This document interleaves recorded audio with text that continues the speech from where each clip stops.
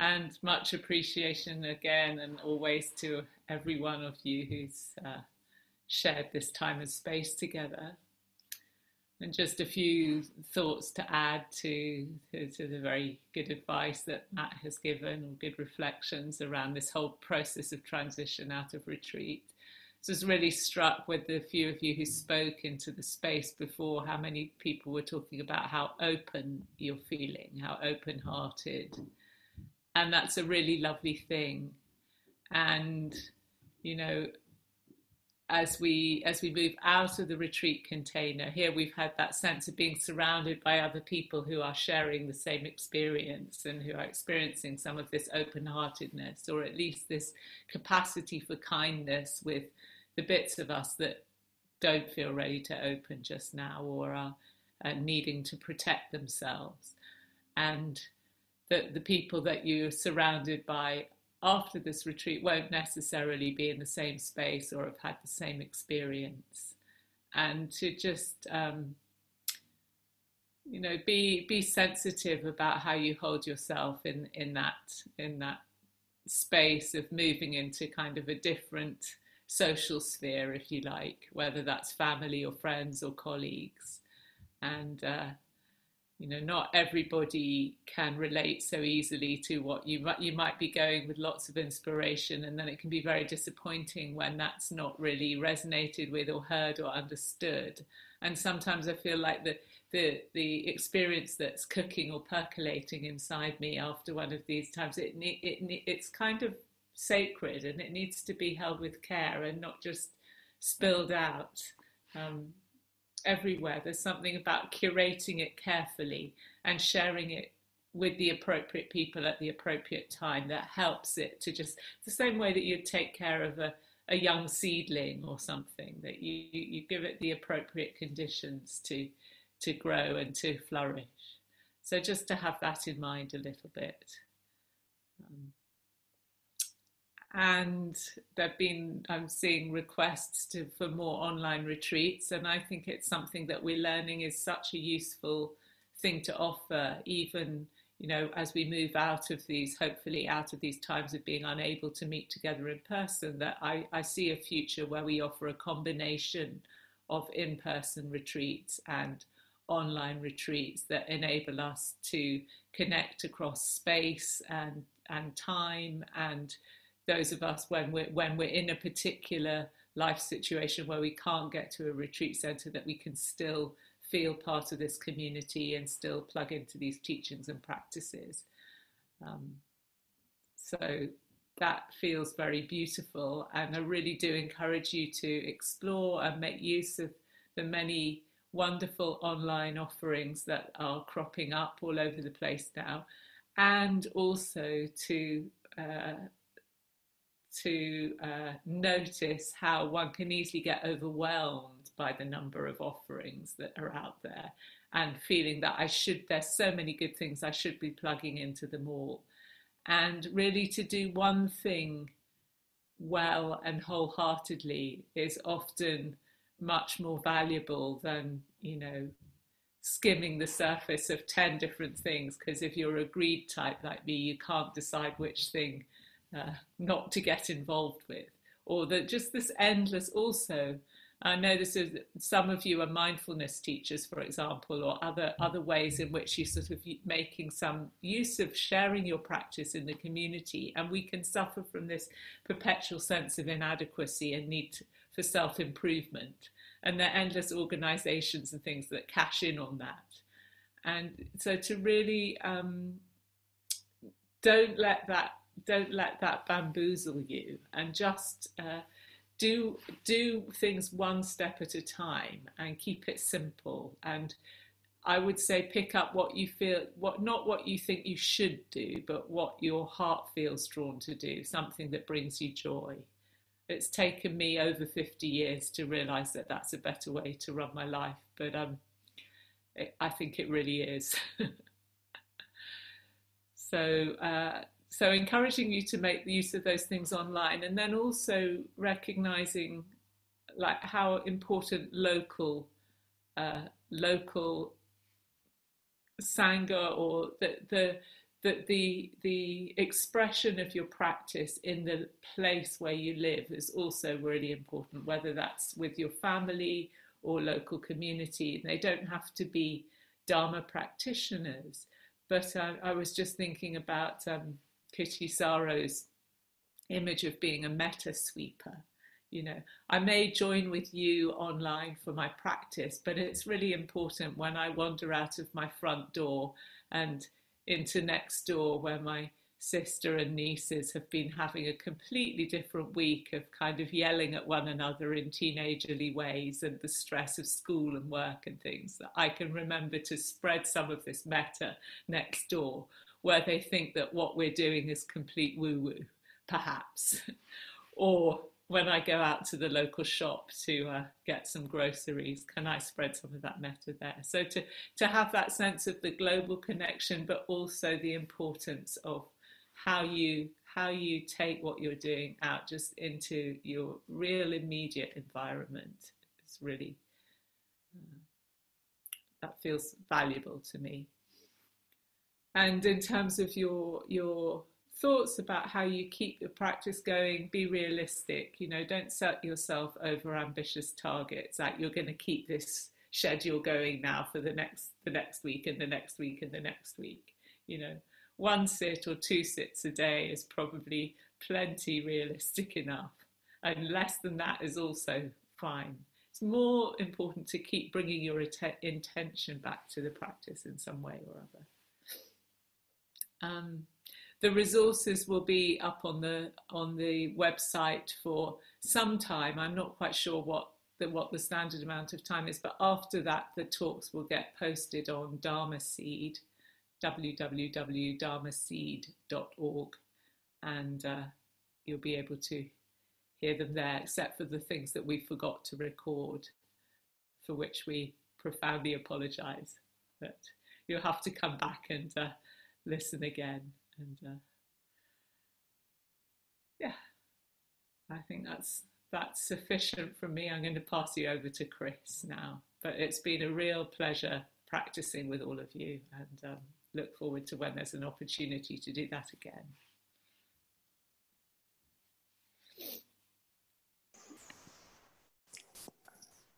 Thank you, Jaya. Thank you, Matt. Thank you, everyone.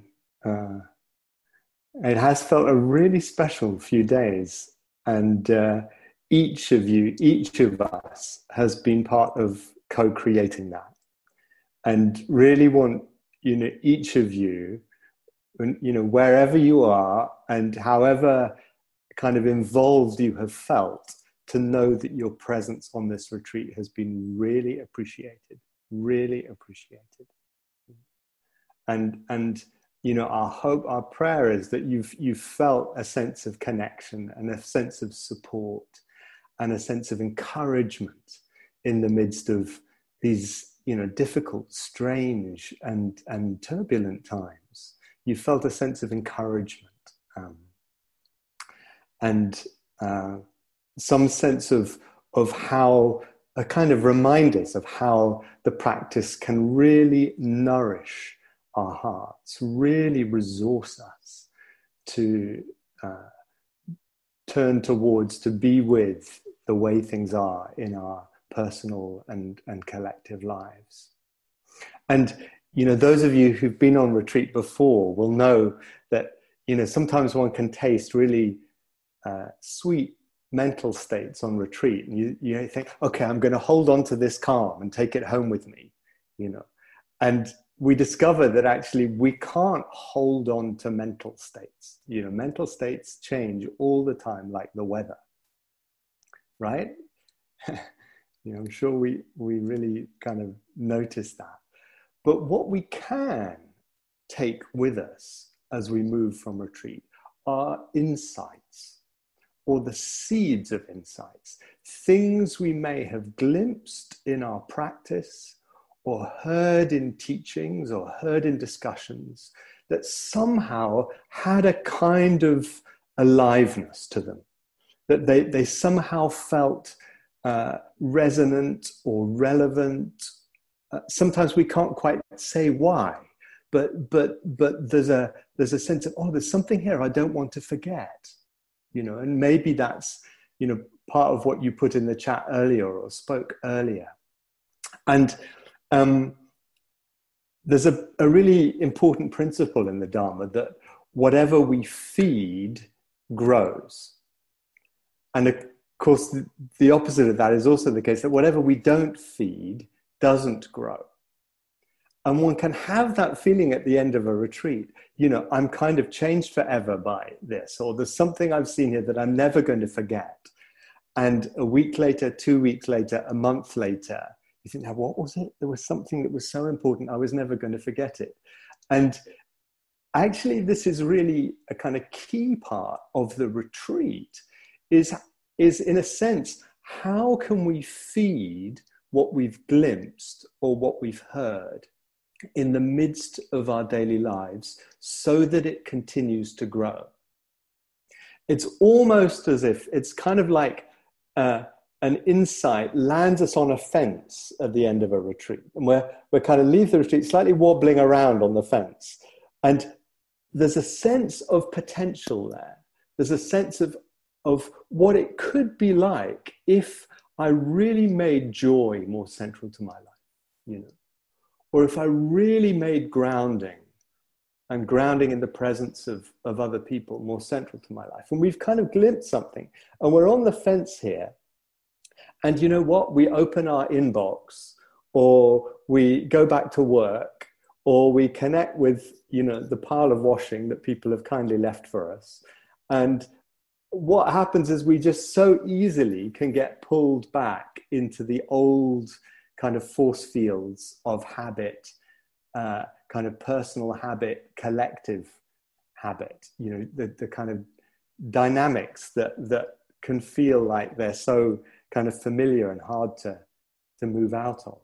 And yet, if in that kind of wobbly place on the fence, we can just help nudge our practice into this new terrain, then something can really open up for us and be integrated and be kind of irrigated into our lives. And part of the amazing gift of these times, as Matt and Jaya have been able to say, is that we can take a theme like joy or grounding or gratitude or compassion or embodiment, or the awakening factors, and we can almost construct our own program of listening and guided meditations and discussions with others, and feed that particular theme. And as Jaya was saying, it's often helpful to choose just one or two, to choose a theme and say, okay, I'm going to really nurture that, nurture that seedling, to use that metaphor, and feed it and water it and take care of it, and see what happens if I allow it really to grow in my life through being fed. And the beautiful thing about, one of the countless beautiful things about the Dharma is it's holographic, in the sense that any one theme or insight we've picked up can be a portal into the whole Dharma. So, many of you seem to have picked up this theme of joy, which, we're delighted about. And joy can be a portal into the whole Dharma for us. That could be our lens through which we really kind of integrate practice and teaching to a very deep extent. And as so many of you have mentioned joy, just to flag up a beautiful book and a beautiful program created by a dear friend of Jaya and myself, James Barras, from San Francisco, from Berkeley, California, who's created a program called Awakening Joy. He's a Dharma teacher from Spirit Rock. And he's taught in London. He teaches for London Insight sometimes. And just a really, just such a beautiful, nourishing, inspiring program. And he's just a wonderfully big-hearted and wise human being and teacher. So some of you might be interested to feed that through looking at that program, or through going on to Dharma Seed, where there are many talks on joy that are freely available. It's one of the great gifts of our Dharma times, is to have Dharma Seed as a resource for us. So that's just one example, but it may be there's some other insight that you could really get quite intentional about fostering, about cultivating, that can really enable whatever blessings have been on this retreat to be digested, metabolized over time, integrated into your heart, your practice, your life. And so, yeah, really an encouragement as we make this transition to reflect in that way. I sometimes think that it's this kind of period immediately after a retreat, where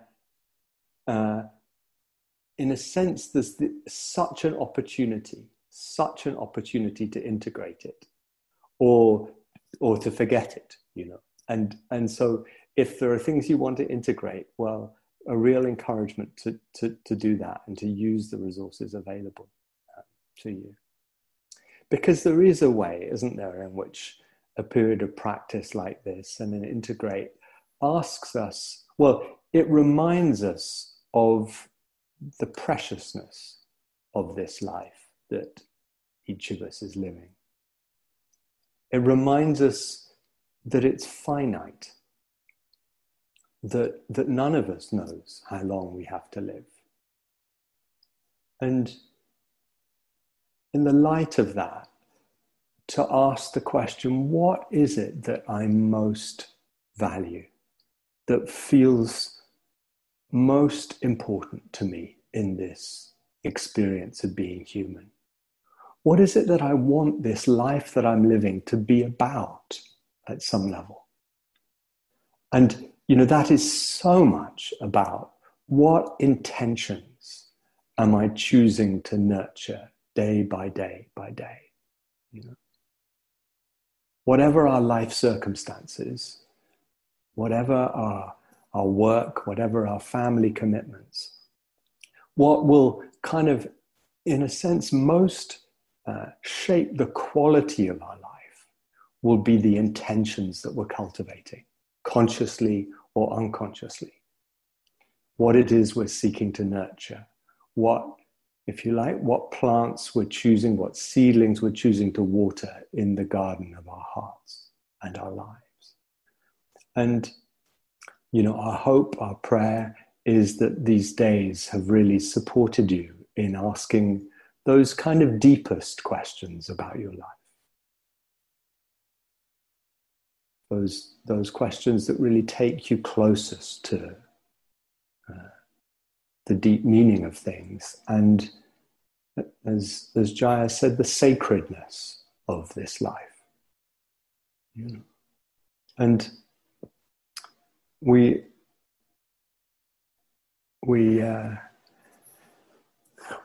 really wanted a sense of sacredness to be part of this retreat. It was part of the imagining of this retreat 2 years ago, when it was imagined in a very different format. And we hope that the teachings, the practice, the chanting, the orientation to the shrine, that sense of possibility for finding refuge in that which is reliable in this life, that which transcends and can hold the 10,000 joys and the 10,000 sorrows. We hope that sense of sacredness and the deepest blessing can be part of what lingers with you as our retreat comes to an end, and part of what you can continue to nurture and tend in the garden of your heart, in the garden of your life. It has truly been a privilege to spend these days with you. It really has. And we want to send our heartfelt blessings to each of you, to each of you. I'm really with the knowledge that some of you are caring for loved ones who are sick or in hospital, or are vulnerable in some way, and really want to say that we're holding you in our hearts collectively. I think as teachers, and also maybe as a community. Some of you are really feeling the vulnerabilities of this time in a very kind of keen way, and some of you feeling the turbulence of this time, and really, really wishing you well, really, really wishing you well, so that wherever you are at this moment in the kind of spectrum of joy, sorrow, kind of ease, vulnerability, please know that we send our blessings and our love to you, and we really thank you for your presence and your practice, and really wish you well. Really wish you well.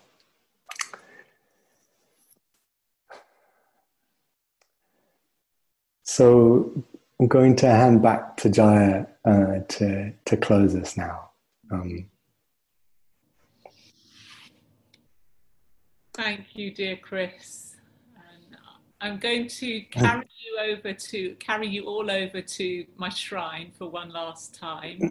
Put the spotlight on the shrine to do a little closing ceremony, and then bring us away from the shrine and back all together. And then we'll leave the call open for 15 minutes after we finish, so that you can just unmute yourselves or continue to put things in the chat or save the chat, and just have a chance, as if we were in the Dharma hall, to interact before you depart in whatever way that is feasible over a Zoom call. So I'm just going to turn my video off just for a moment, so you don't get seasick, and carry you all with me over to my shrine. And as Jaya does that, I just would like to add what I intended to say but didn't, which was my deep appreciation to Jaya and to Matt. It's been a delight. It's been a real delight to offer this with them.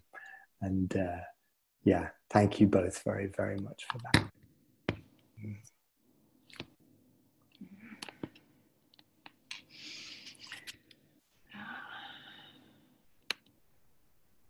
Let's see what we've got here. Okay.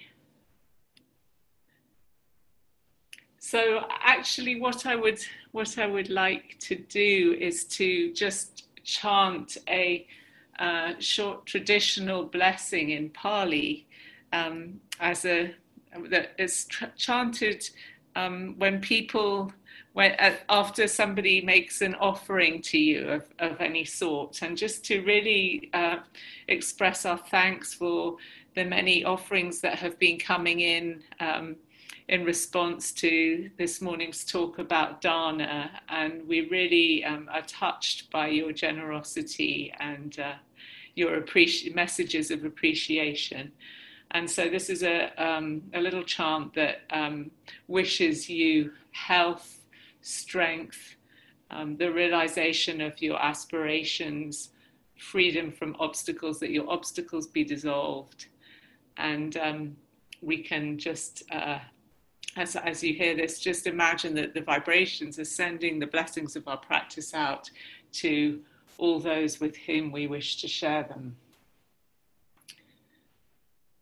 Sabityo vivajantu, sabarogo vinasatu, mate bhavatvantarayo sukidikayuko bhava, abhivadana silisanichang mudapachayino, chataro dhamma vadanti ayuano sukhang balang.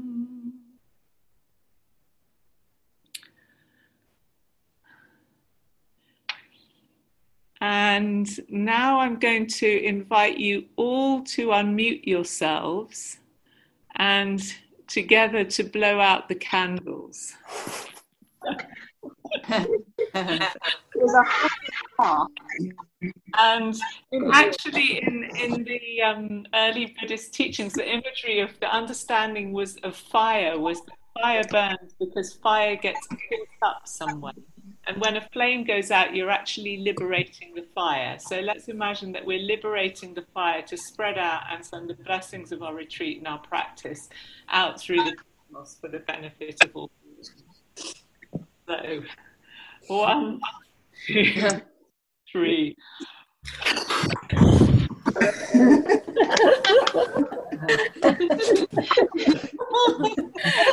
Oh, thank you. Carry you back to my seat.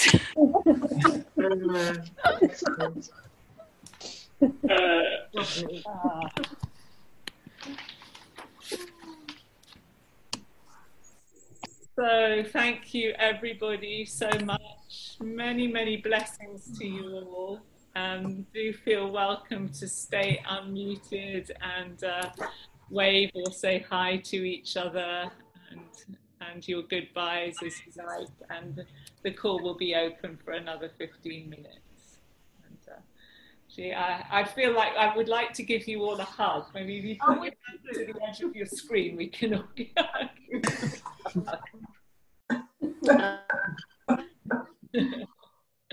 Go very well, and in your life and your practice. Thank you, everyone. So much love. Bye. Thank you. Goodbye. Thank you. Everyone, goodbye. Take care. Thank you. Thanks so much, everyone. Thank you very much. Thank you, Bye, everybody. everyone. Thank you so much. Thank you. Bye. Bye. Bye. Thank you. Thank you.